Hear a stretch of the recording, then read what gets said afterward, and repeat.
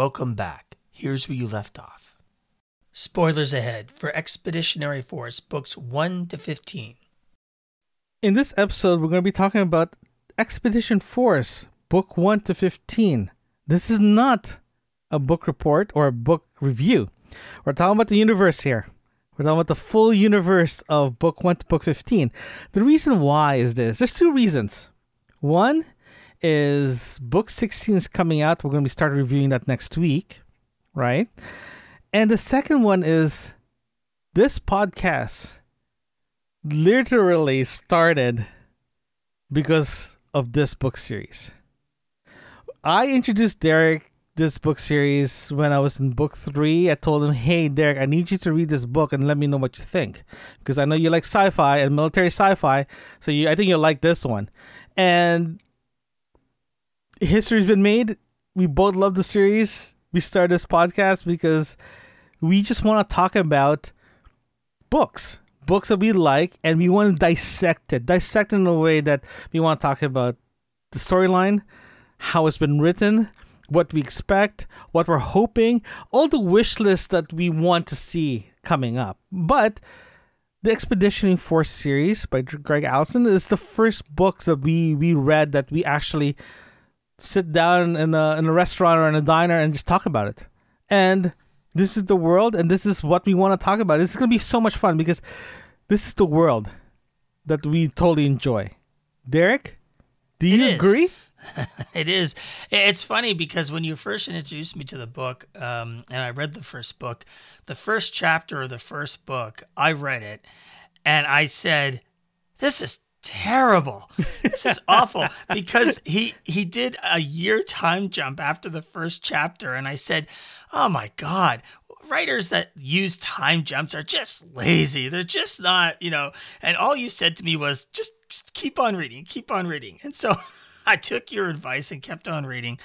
And I agree. It turned out to be an amazing universe that's built on something that Craig seemingly had thought out before he wrote the book. He intended this as a series of books, and he intended it as an expanding universe.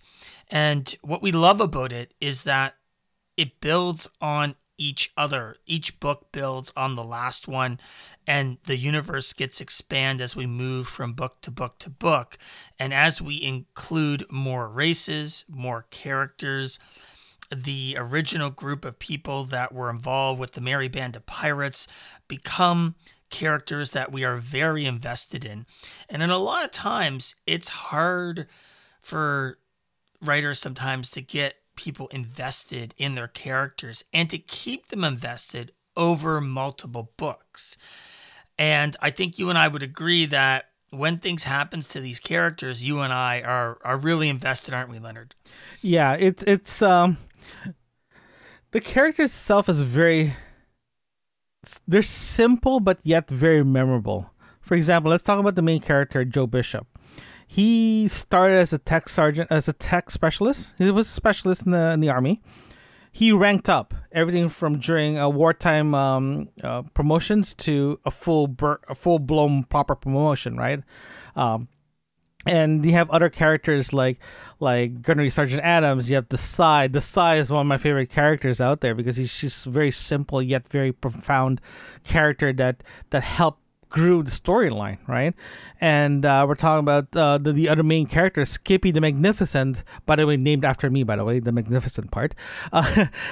This character is an AI asshole that's shaped like a beer can, and the relationship that he had with Joe Bishop, the other main character, became this catalyst of like love-hate relationship. But at the end of the day, they are considered buddies. They are buddies together. They're best friends, all that good stuff. But at the same time, you have this other character that gets introduced in book 1, book 3, book 4, book 5, constantly being upgraded, like been written in. They're just added in. Yeah, just added in. That in. Yeah, exactly. But I mean, the other brilliance of the character of Joe is that he's simple. He's not stupid, but he's not a bookworm. He's not intelligent. In a lot of ways, he's not even really that disciplined. And the people around him of the Merry Band of Privates, yes, they're all Merry Band of Privates. Yes. but yeah, are very all professionals. They are professional soldiers. They act in professional ways. They take orders. They've been in it. Now, where Joe just joined to sort of pay off college, he didn't really join the military as a career. And as he moves through and he's promoted to colonel as sort of a publicity stunt, these professional soldiers respect the fact that he's a colonel because of what he does. Because even though they look at him and say, he's not really that smart, he's not really that professional, but in the end, he gets the job done. He thinks up things that even I, as the professional soldier, didn't think to do. And then we have his other half, which is Skippy, who has the technical and the intelligence to implement that idea. And it's sort of a pairing that's made to work. And these people often go into situations believing it's hopeless. And between the two of them, they figure out how to resolve the situation. And you and I have beaten our heads against the wall several times where, and this is a great shout out to Craig Alanson for saying that when he presents a situation in the book and you and I are going, come on, we're smart, we can figure this out. How will we get around Yes. this? We know what we're doing. We're smart guys. We just don't figure it out. And we're like, damn it, that was so simple. Like, why didn't I think of that? So he even gets us as the readers to engage in the book in that way and say, why didn't I figure it? So you feel like some of the other characters in the book that you're trying to figure it out before he presents the solution to you. Exactly. It's one of those things that you're right. Joe is not. He's a smart guy. Like, let's just get this thing straight here. He's a smart guy. He knows how to troubleshoot. He knows what's supposed to get done. He's a street smart kind of guy. He can put him in a situation. He'll adapt pretty easily. Like you said, he's not a career soldier, right? He's not a career soldier. There's people around him are career soldiers. They know they ranked out properly. They do a lot of good things. They did amazing things in their career. But Joe was just there as a foot soldier, right? He'd been trusting this position in a way that it was not even his fault. He didn't ask for it. He didn't ask for any of this. It just got presented to him, deal with it, so he has to go deal with it. Actually, there's several times in the book that, not the books, but in the series itself, saying that he keeps saying that I don't know what I'm doing. I just don't know what I'm doing. I'm trying to figure this out at the same time as you're trying to figure this out. He's very honest. The Joe character is very honest of who he is. In the same time, he is not ashamed to tell people, I don't know. That's why you're here. That's why I rely on your expertise. You're the professional. You should know the answer, not me. Exactly.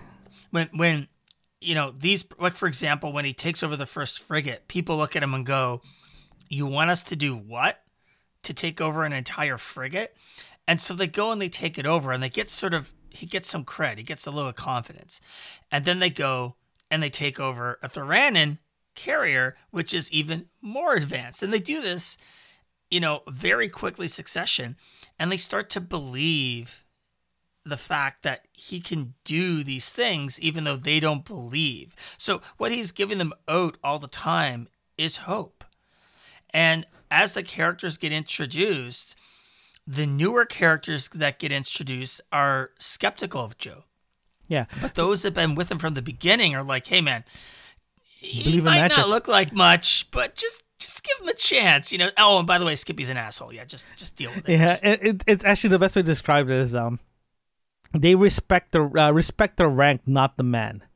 But in this case, they respect the man before the rank, right? The reason why I said that is, like, you can actually see in the progression that doesn't matter how much he gets promoted, right? At the end of the day, everything always goes back. He knows what he's doing. Doesn't matter what his rank is. Everyone goes back to him and say, "Hey, I need your help." He does what's called, a glory holding up. Like basically everybody there is special forces or some colonel who's had time and grade. He looks at himself as something that's less than them, that shouldn't be leading them, that shouldn't be in that position of power. But it's that old adage of those that are, worthy of leading have power thrust upon them rather than being given power, right? Yeah. And that's Joe in a nutshell. And Skippy is, even though he has an agreement with them to help them because he has his own agenda, he starts to really like these barrel of monkeys that he has. And he really looks down on humanity, but he finds them very curious and very interesting and very funny because he doesn't expect anything they do to work out because they're just a primitive bunch of barrel monkeys. And what can they do? But they capture ships, they go back to Earth, and he starts to care for them even during the series of the books. And this is where Skippy starts to grow, because as he starts to care about the characters, the people on the ship, he learns more about himself and he pushes himself to grow and to be more than this basic AI that he was in the first book where we met him. Yeah, it's that's actually a very good thing a great thing to say. Actually, his relationship with Joe, Skippy's relationship with Joe, you saw it grow from book 1 to book 15. You see how it switches from a business arrangement into a proper friendship. In the same time, too, with that saying, Skippy's relationship with the other characters were amazing. It was the whole series was based on a first person storytelling through Joe Bishop's eyes. But at the same time, side stories were relationship between Desai and Skippy, Adam Skippy, Jerome's and Skippy, you name it. Everyone's character was doesn't matter how big or small the characters were, there's always like a couple of paragraphs regarding their relationship with Skippy. There's one commonality here with all of them has always been Skippy, right? Doesn't matter if you are just a guy that's cooking food or a maintenance guy, your relationship is through Skippy in turn into Bishop, right? Because Bishop is literally the main guy. He's running the ship, but there's always a straight line through Skippy if there's any issues, and I think that's a good sign that this character is well versed, right? And on top of that too, on top of that, this whole thing, people do die, the characters do die, right? And the biggest thing that really affected me while I was reading this is when Desai passed away. Right? Yeah, you and I discussed this a fair bit. Yeah. And we talked about that it was several books in when she died. And Craig made it into a moment. Yes. And yes. I'll liken it back to and I'm not going to shout out any other sci-fi writers out there, but there are other sci-fi writers that the style in which they write is they'll make a statement like, oh, I sent 100,000 ships out, and there's like two main characters and everybody else dies but the two main characters. But and their idea of getting you to engage and value the loss is the number. Oh, we lost 100,000 ships or something like that. But every time the writer goes there, they write the exact same thing. Oh, I got a big fleet, or oh, there's an entire army of guys, but just the last two people survive. And so they're just killing off everybody. But that's not the way it works here. The Merry Bandit Pirate works on such subterfuge and getting around, and the stakes are always world-ending. Yeah. And when we lose somebody, it matters. And even in that moment, when we lose Desai, Joe blames himself because he looks at it as an arrogant moment. Yes. You know. Yeah. It's kind of. The reason why this is a very, like, you and I had a really depth discussion about this is the way that leading into her passing the end of the the aftermath of that. Because to make a long story short, Joe asks the Psy, "Hey, I need you to become my first officer. You're my XO." Literally, that's it. I want you to come back as my XO, because she decided to leave the Merry Band of Pirates, start a family, right? So she's like, "Okay, one more mission, then I'm out." That was the deal that she made with Joe. Remember, the Psy was it was literally number 4 or no, number 3 or number 3 or number 4 person that helped Joe steal. Like she was pretty high up in the ranking of the number of right? She was there from the very beginning. So when we lose her, it matters. And I mean, there's another example. There's been a couple times in the books where he writes that we're about to lose Adams, and that's also a huge deal in the book. And we do lose other people. Yeah, Jerome passed away too. Jerome passes away. Yeah. Smythe gets passed away. Yeah, and so there are, but he does not kill off characters very often. No. I mean, personally, I was not a big fan of him killing off Smythe the way he did. I wasn't a big fan of it. Just it seemed like it might have been a little more gimmicky than Desai's piece. Yeah, I'm sure he must have had a reason, but it didn't feel as fulfilled as Desai's death. Exactly. Well, I just want to go back to that one as well too. That the reason why that we were fixating with Desai's death is because one thing that actually made that side of the storyline very pinnacle is my wife ending up reading the same read the book too, right? And when she read that scene, she literally closed the book, came up to me, and started tearing up. That's how significant this character is. This character is so significant that it was hard. It was hard to read, right? But when Joe had to go back to Earth and explained it to Desai's parents and her fiance as well too, how she died, right? And the good thing about this whole series is because they lost characters, but they ended up paying homage to those characters as well further along. Like a ship was named after her, for example. Those kind of things, right? There's always been a tie back to the older characters that passed away or helped them. It's always been reflect back to the future. So that was really nice, right? And like what you said, there's always been this some writers have a tendency to like, hey, I'm gonna send troops, and there's only 2 people shows back. Out of 100,000, 2 people came back. There's no relationship there. There's no emotional attachment to it, right? This one does, right? So kudos to that one.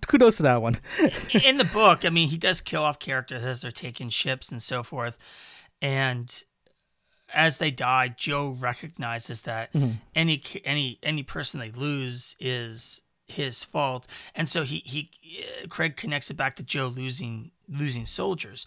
But in other books that I've read, and I've read a lot over the last few years, these kind of sci-fi books, I've never found a writer who's engaged in that way that still makes you value the character in a similar fashion. There's been some excellent sci-fi books, and we're not going to go over them here, but there'll be some other ones that I could compare to that I would say are of the same quality, where the main character is the central point of the story arc, and I enjoy that.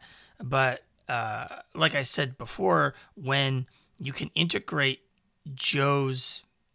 Craig's writing of the military situations and the realism in the book, in other words, it's in our time frame, the physics are generally the same as physics in reality. Obviously, it's futuristic, but still, physics are physics. Wormholes, jumps, stuff like that. All of that, even his space battles are based in realistic space battling, and so that brings a reality to it that isn't transporters.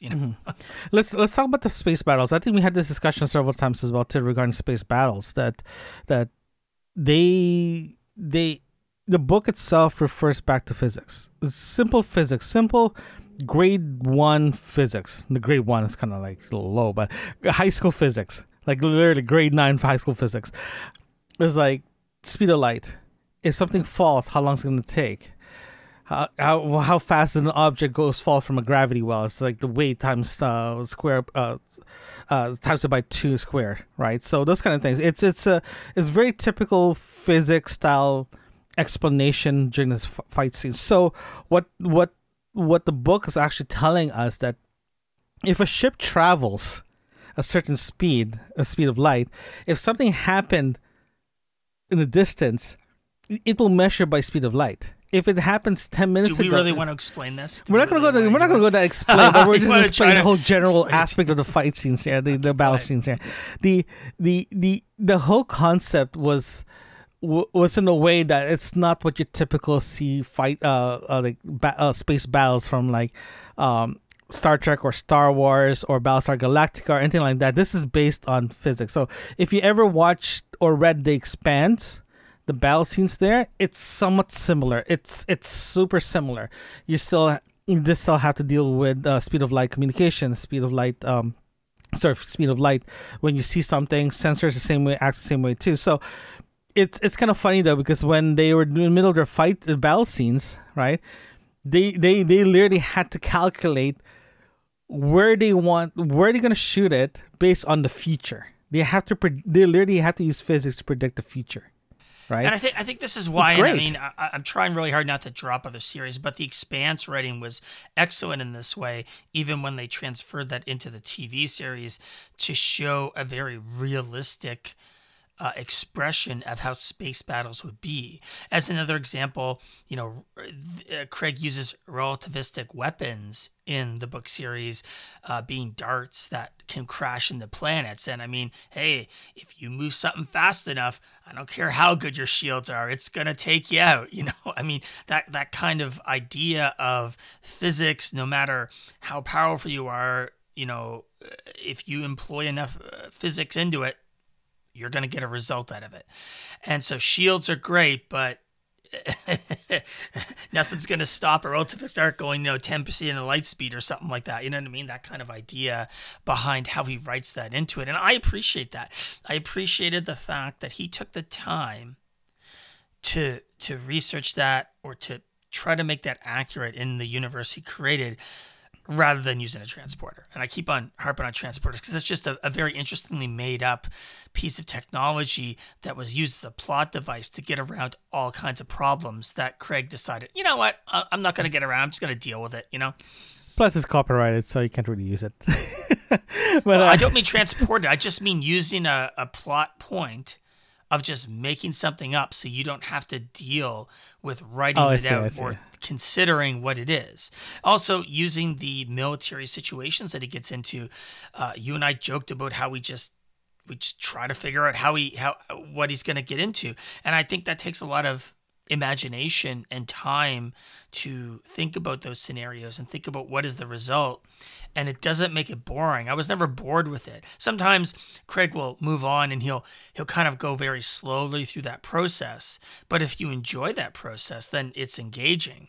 Maybe somebody reading it might not find it engaging if they don't like the process. But he also cuts that up with comedy, so it allows you to it allows him time to do character development during, I'll say, the slower points of his books. Okay, what do you think about the character development in the major characters only? We're talking about like the main characters and some of the supporting characters. What do you think about the development and their origin story? You think it's significant enough to make that relationship of say, yeah, I care about this person, or is it like it felt like it was just a rush feel to it? No. I mean, he spends books developing certain characters. As an example, let's take Smythe for an example. Smythe joins the ship during Spec Ops, I think it is, second book. And Smythe, takes the attitude of, I'm serving under this sergeant who was just promoted to colonel. And really in the beginning, Smythe has very large concerns about both the beer can and Bishop. But he very quickly, as a professional, learns to trust them. And as he grows through the books, he becomes Joe's most stark advocate on Earth, where he will sit down and he's like, I am Special Forces SAS. I am a professional, and I am telling you that this guy is the guy we need to be in command. I'm telling you that what he comes up with, I didn't think of and nobody else did. I'm telling you that what the beer can does works, even if you don't like the way they did it and the decisions they made. It still works. And so as Smythe goes through, you see him grow. And there's a great scene in one of the further books on where he's standing with a group of people, all kinds of other special forces. And they're challenging him as, I'm the best, I'm special force. And he goes, you're nothing. And he points to his shirt and goes, see this little dinosaur here? I got this from climbing through a sewer on a planet that we invaded without being detected. And he goes through this whole monologue. He goes, nothing you have done in your career matters. Nothing. Yeah.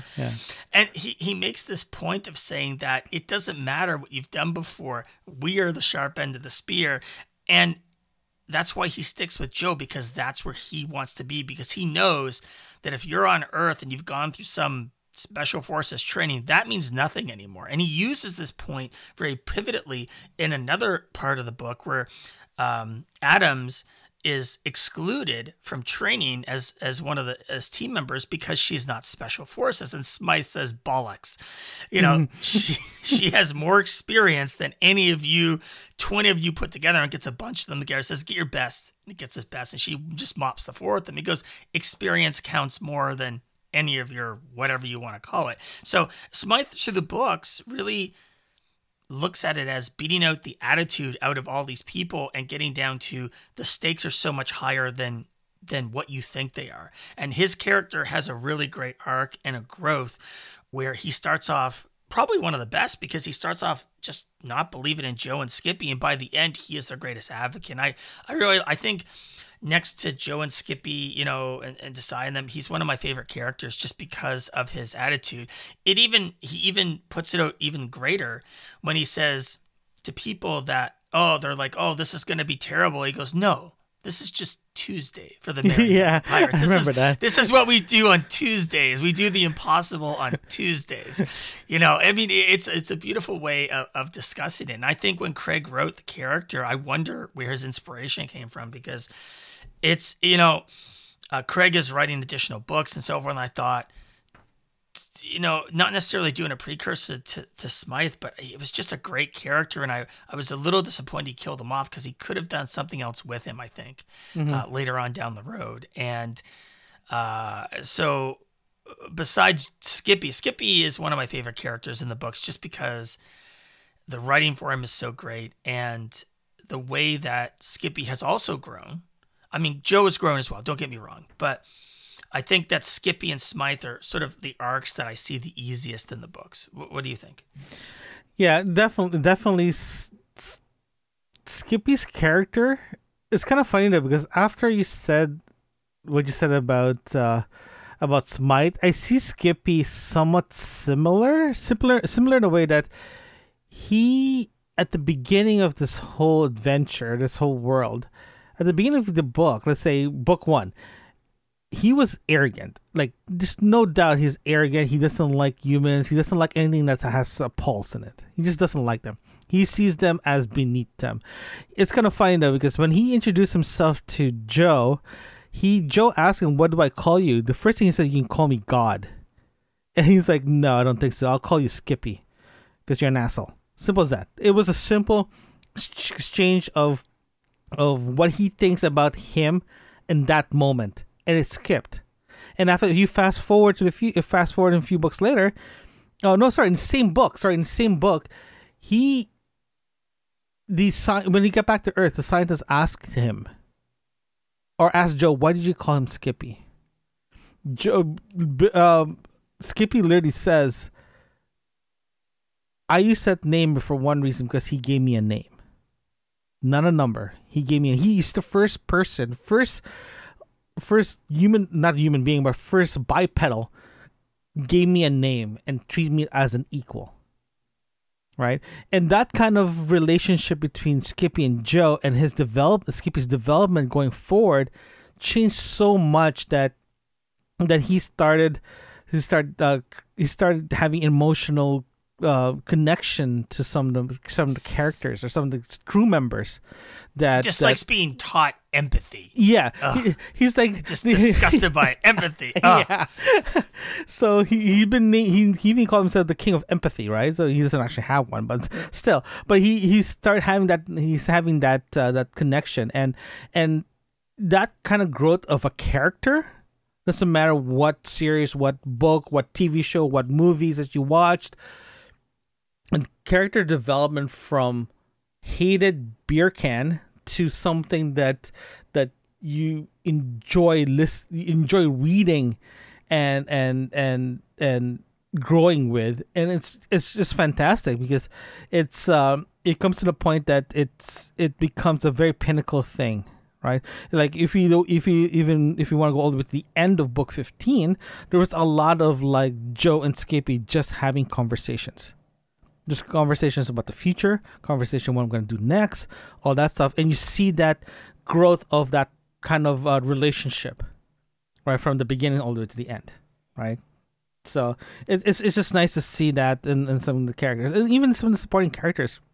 Was the same thing too. There's a lot of like growing from like one name person to this very, very pinnacle character at the end, right? It's nice to see that. It's nice to see that. I agree. One of the other nice things about it is that we're talking about the Merry Band of Pirates, talking about these characters, but there are other characters that he introduces during the book through other races that make the reading very interesting. There's some Kristang that are very interesting. The Girapta. And even though he mentions a lot of other races, not a lot of them get a lot of book time or flushing out. And the way that he develops the hierarchy of this is sort of in tiers, where the Rindaloo and the Maxolt are on top, and then below that we have sort of the tier 2 guys who are like the Girapta and the Thrannen, and the Bosphorok, and then below that is sort of another tier, which are sort of like the Kristang and the Ruhar and so forth. So there's these tiers, and of course humans are on the bottom tier, tier 4 or whatever, down below all the rest of them. But the way he develops that universe and how it feels and the reasons that everybody is at war is because these two powerful races that have been around forever basically get everybody else below them to fight. And it was an interesting writing choice to make that, because it's not like there's one person controlling everything, even though the the Rindaloo have been around longer than the Maxolt. And so the relationship between those two species was interesting to flesh out and to have conversations around. And the really interesting thing about Craig's writing is that you could make entire TV shows or movies around just that relationship, or just the relationship of the development of the Ruhara and the Kristangs battles. And so there's entire other book series or other movies he could make. And you and I have talked about this. If we had the money and we had the resources, we would totally go to Craig Alanson and be like, let us do the movies and the TV shows. We would love to do that stuff. Because Sorry, go ahead. We would love to do it right. I mean, because, a lot of times studios get a hold of these things and they just twist it into something that it isn't.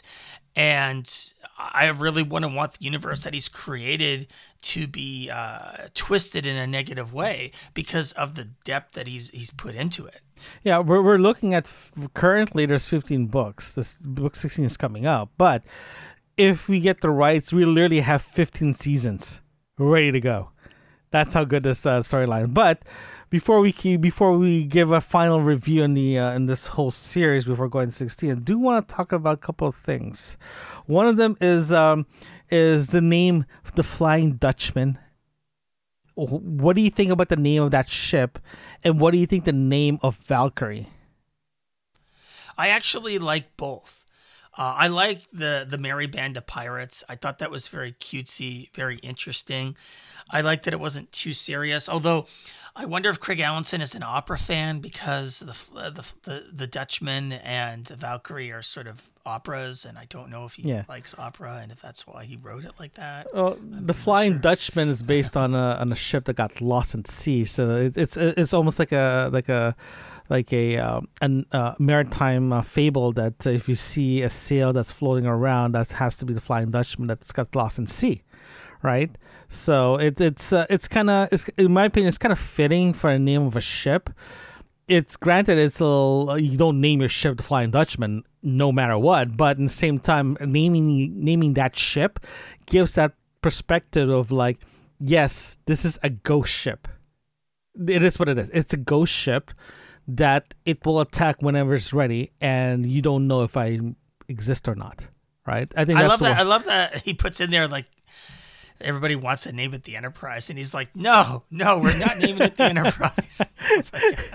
Funniest thing ever. I feel like I would have, if that ever came up, I would have that exact conversation with somebody. No, I'm not naming it the Enterprise. I would fight against that. I think that was a good choice. Yeah, it's a good choice. Yeah, and the name Valkyrie is definitely, well, typically when you hear the Valkyrie name, it's usually it's an opera, right? And it's kind of funny because when I read that line, Valkyrie, the first thing in my head is like da da da da da da da.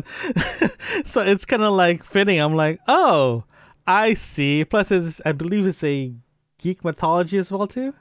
Greek or Roman? Yes, Greek mythology as well. Yeah, there's a lot of mythology around it, so I think he chose that very specifically. And considering that the ship itself is an extinction class vessel, you don't think too much of existence or life when you call your ships extinction classes. I mean, you're not really the cuddly kitties that you want, that they're supposed to look like. I don't really think of them as cuddly kitties there. That's kind of funny. Yeah. Okay, let's talk about like I mentioned before, book 16 is coming out. We're reviewing the first 3 chapters next week, right? But here's the thing. Book 15 came out, what, a year ago, roughly? And when we found out book 16 is coming out, I reread book 15. Okay? I'm going to give you 2 ways to I'm going to give you 2 questions to answer. Actually, 1 question to answer, Derek. I'll give you my answer as well. But I just want to let you know that around chapter 3 of book 15, Joe made a comment about a talking dog. I'm not sure if you caught that, but there is there's a little hint in chapter 3 that he talked about a talking dog. I don't remember that. Yeah, I do not remember that. Yeah, there is there. So if you guys want to read book 15, chapter 3, around chapter 3, there's literally a sentence him saying something about something. Next thing you know, like, what do you think I am, talking dog? So just give you a little bit of hint on that one. So, but the question I have is this though: what do you think about book 15 overall? Like, what do you think about it, how it ended, and all that good stuff? Because the reason why I'm asking you this is I'm going to ask you, what's your prediction for book 16? Well, we already know that book 16 is not going to be a continuation of the main storyline. Craig has said that publicly, that he's taking the series in a different direction. I think he might try to tie up some plot points out of the main series of books, but in general, I believe that he's going to focus on either a prequel or a continuation with the Jarapta, which is great. Book 15, did bring the elders into it. And I did enjoy it. I was hoping for some more sort of clarity with the elders, because it felt like it was rushed a bit in book 15 for me. I felt like the way Craig writes and the way he's written this book series is he takes time to get there and he takes time to develop stuff. And there wasn't a lot of time to develop the elders. I mean, he's built the elders up over 15 or 14 books. And then he finally introduces them and suddenly they're made relevant. And there's a lot of open-ended questions about the series that books that we just don't know. One of the main questions is the force field around the galaxy and the threat that specifically engages to have the elders build that network. We just don't know the answer to that, right? Yeah. And that's sort of a big question that's hanging around. Whether the elders would come back in any capacity in future books is also another question that I have. What did you think? The first 12 chapters of book 15 was great. But I agree with you. I felt like it was rushed. I think, and I'm quoting this from my wife. It's like, I asked her, so what do you think about book 15? First thing out of her mouth is like, it's a poo-poo book. It felt like it was rushed. She felt like it was great until it's literally like when you're watching a movie or watching a TV show, you're about to hit the climax, but next thing you go straight to commercial. This one, before the climax is supposed to hit, you get the commercial. This one, the book ended. Felt like it was just a cliff that is just never ending falling. I think that's the best way to describe it. It felt like it was a storyline that's like has potential, but it literally hit the wall, and that was it. And I felt like I don't want to say raw, but I felt like it was I'm having trouble saying this properly. I felt like I was hit with a bat while being kicked in the ground. That's how I felt the book ended. Well, that's a pretty strong statement. Yeah. The reason why I said that, same thing as you, I felt it was rushed. I felt like something's missing. And I'm hoping that book 16, 17, I know there's 2 books plus another one that's I think is based on one of the other characters. I'm hoping that will fix that because I felt like, as you said, I've been robbed of this potential storyline that's like has a really great arc. Because in book 14 and 15, they started talking about the origin story of the Elder, especially in book 15. Book 15, chapter 1 and 2, they're talking about the history of it already. But it felt like it was this history went up all the way up to like the first couple of chapters, stayed there. Next thing you know, it's just done. It's like encountering the Borg in Star Trek. It has to, it's an epic thing every time it happens. And so encountering the elders is something that I would have liked to either have different stakes on. I mean, the stakes made in the book are the elders are going to come back and wipe you all out because they didn't intend to have intelligent life in the galaxy. Okay. But we deal with 2 different characters of elders that are there that Skippy basically fights against, which really Joe and the rest of them have nothing to do with. They don't really have an impact on the outcome. It's all Skippy.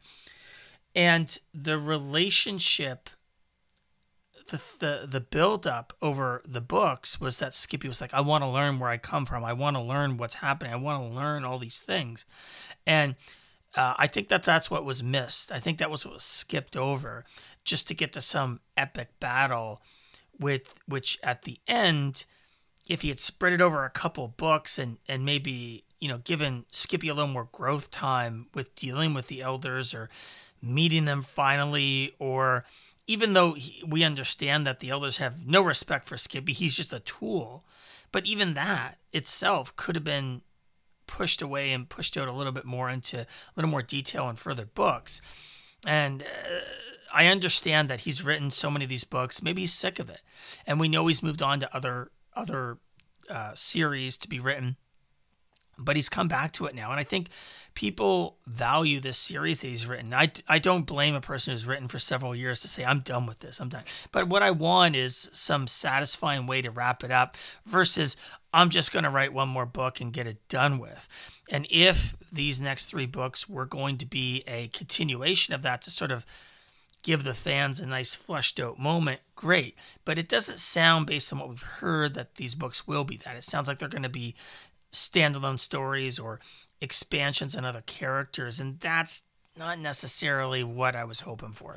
Like, I have no problems with that. I really don't, especially if those characters flush out the unanswered questions we have on the series itself, right? But I do want to mention several things as well too.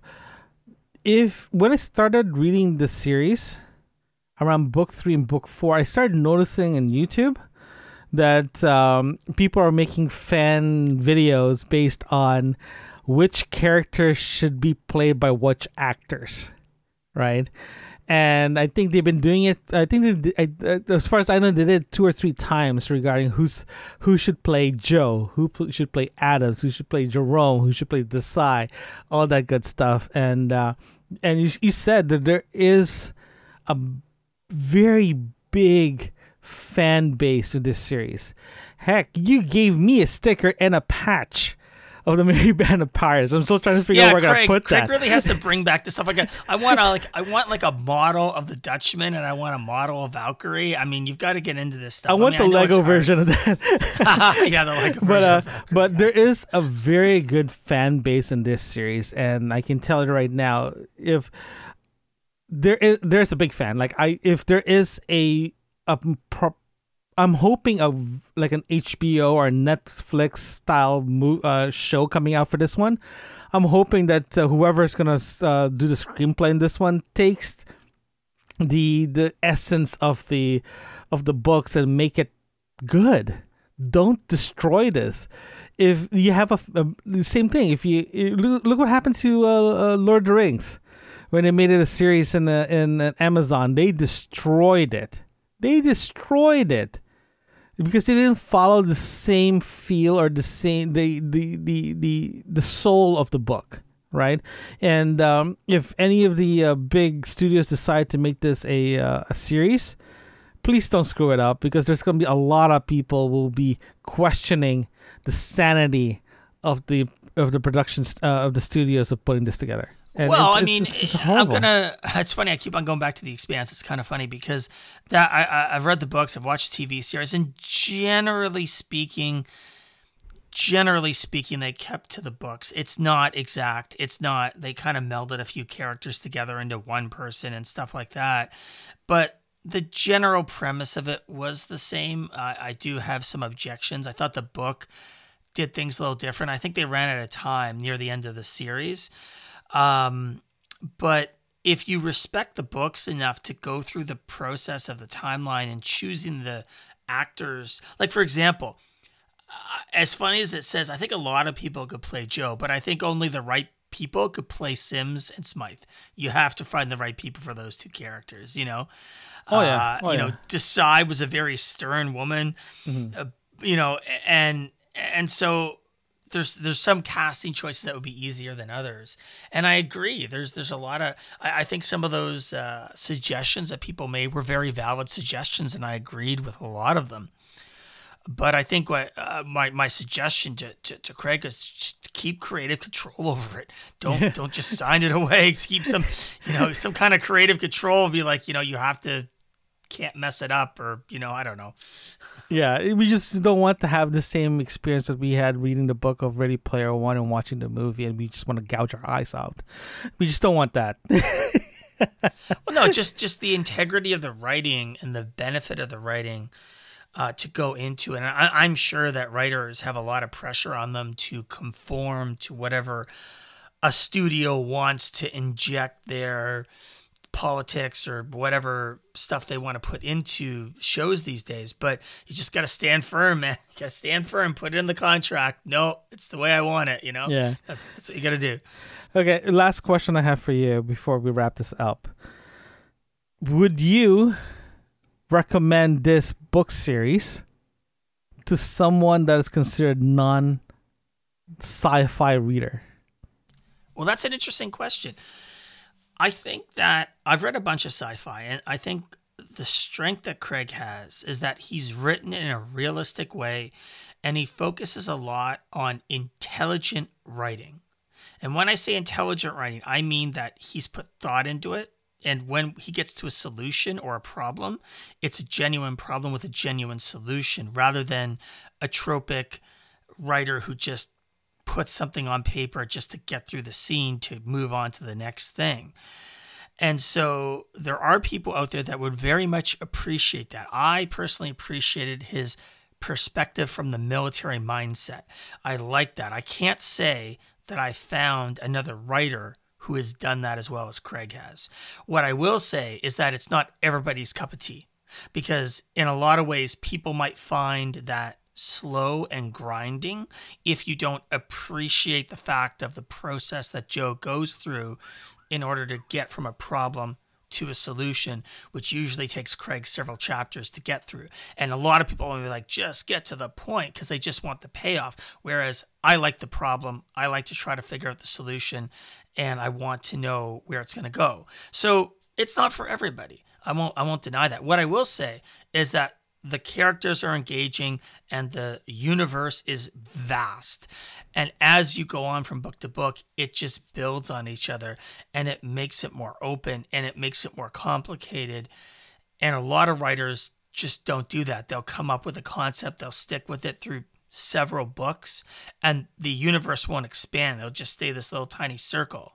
And that wasn't what Craig did, and I appreciated that. As you know, I think I mentioned this several times with you, that I don't normally read sci-fi novels. Like, I don't. I'm more like a mystery and thriller kind of guy. Like, that's all I read since like grade 9 high school, right? That's all I read. I don't read sci-fi. I don't read sci-fi books. But, and I can honestly say this to you, Expedition Force was my first sci-fi books I've read. Like, I do not read sci-fi books. And the reason why I got caught reading this is, like I mentioned before, because of the synopsis of an AI that's like shaped like a beer can that's an asshole, right? And the comedy was there, the anticipation was there, and for me to recommend this book or this series to a non science fiction fan will be, of course, going to be a hard sell. But the biggest selling point in this whole series is the world and the character development. Because if you don't have the world and the character development, you have a book. You don't have a novel. You just have a book. And I call this series a novel. Thank you for opening the book with us today. Subscribe so you won't miss our next episode. We would love to hear from you. Send us an email at yourbookmarksinfo@gmail.com. Join us again right here where you left off.